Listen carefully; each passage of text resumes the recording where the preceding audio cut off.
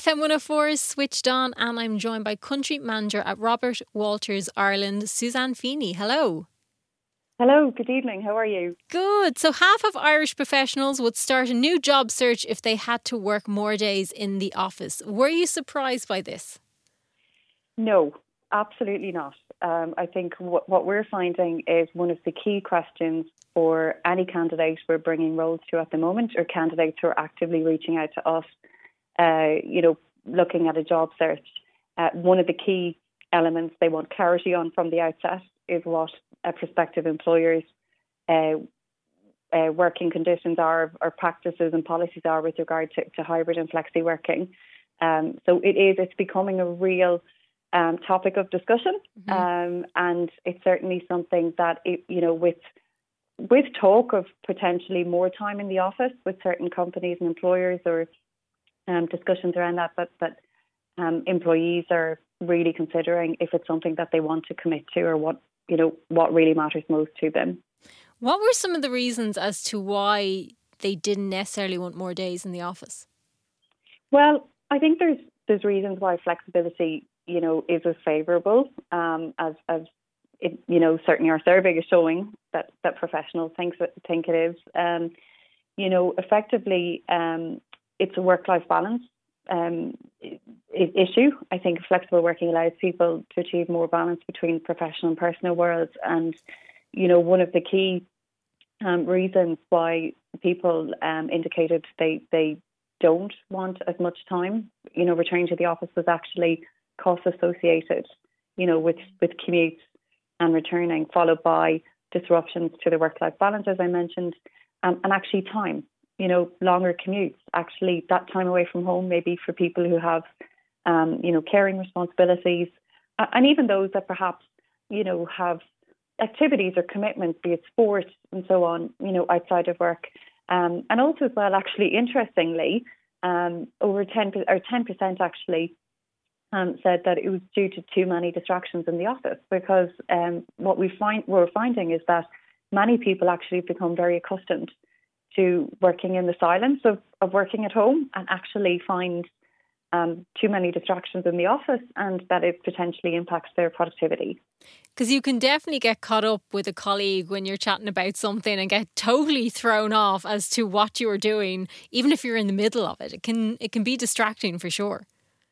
Exactly, and that's what some people are finding difficult at the moment. If people are in roles that really require a lot of concentration, perhaps reading or data and so on.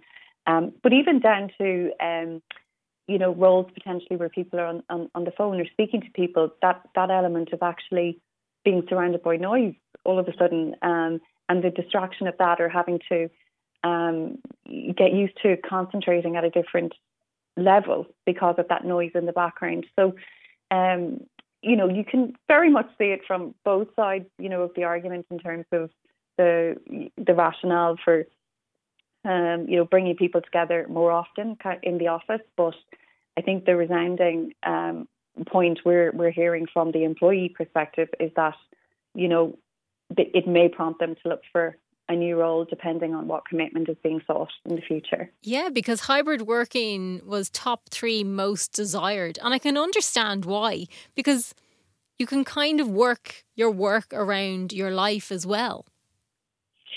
Exactly. And I think the last number of years, particularly, once restrictions started lifting and people started, returning more to normal and out and about and going places, there's an element of flexibility and balance and availability that came with it that I think a lot of professionals just haven't had before. And they're, the sense now is they're not really willing to give that up completely or compromise on it too much. So I think for employers that, really do want to get professionals back to the office, maybe an extra day or more days, they really do have to consider what they're going to offer around that. The flexibility piece is still essential. Just because you're asking for more hours in the office, it's really important that doesn't mean you're getting rid of flexibility. Because, people have, commitments outside of work, or even down to the commuting piece, allowing employees travel at an offbeat time to help tackle long commutes that eat into personal time. I think really what we're seeing and hearing and finding, and I suppose is being reinforced with the results of all the research and surveys we're doing, is that personal time, has become as or equally or even more important to some individuals or many individuals, and it just has to be a key consideration for employers. So is it likely then companies will have to look at incentives or compromises in relation to this instead of just kind of removing it straight away and going, no, come on, back in? There is an element of that really, really needs thought and consideration. I think the flexibility piece is essential. That, that still, there has to be some form of that. It's just really important to balance that, work-life balance for people. But other things that, employees, will respond and do, and we've seen respond well to, are, offering like subsidised travel, like understanding the additional costs, perhaps associated with public transport. Yeah. At the end of the day, cost of living is still high, and people don't want to lose their flexible working perks. So part of that is looking at what impacts your employees. And the other point we would say is, be sympathetic and understanding. There are drawbacks for people returning to the office more. So offering softer benefits which show understanding and appreciation for people's efforts is important. What seems to draw people back into the office? So, as I mentioned, like some of the, financial incentives, keeping some element of flexibility. But from an employee perspective, it's important to bear in mind that, for many people, they found that coming into the office helped them actually form a weekly routine, and that there were advantages to brainstorming with colleagues, having in-person meetings and more face time with senior figures, and that in turn, can have a positive impact, in relation to upskilling and, sharing skills and, better relationships, with colleagues, which again can combat, the rise of loneliness at work, which, research is highlighting is correlated to, the ongoing work from home trend. So there are definitely, positives associated, and things that people can gain from returning to the office. But it really is, I think, for employers to really identify, what are the needs of their kind of individual teams and employees, what's going to work for them, because, it can't be ignored.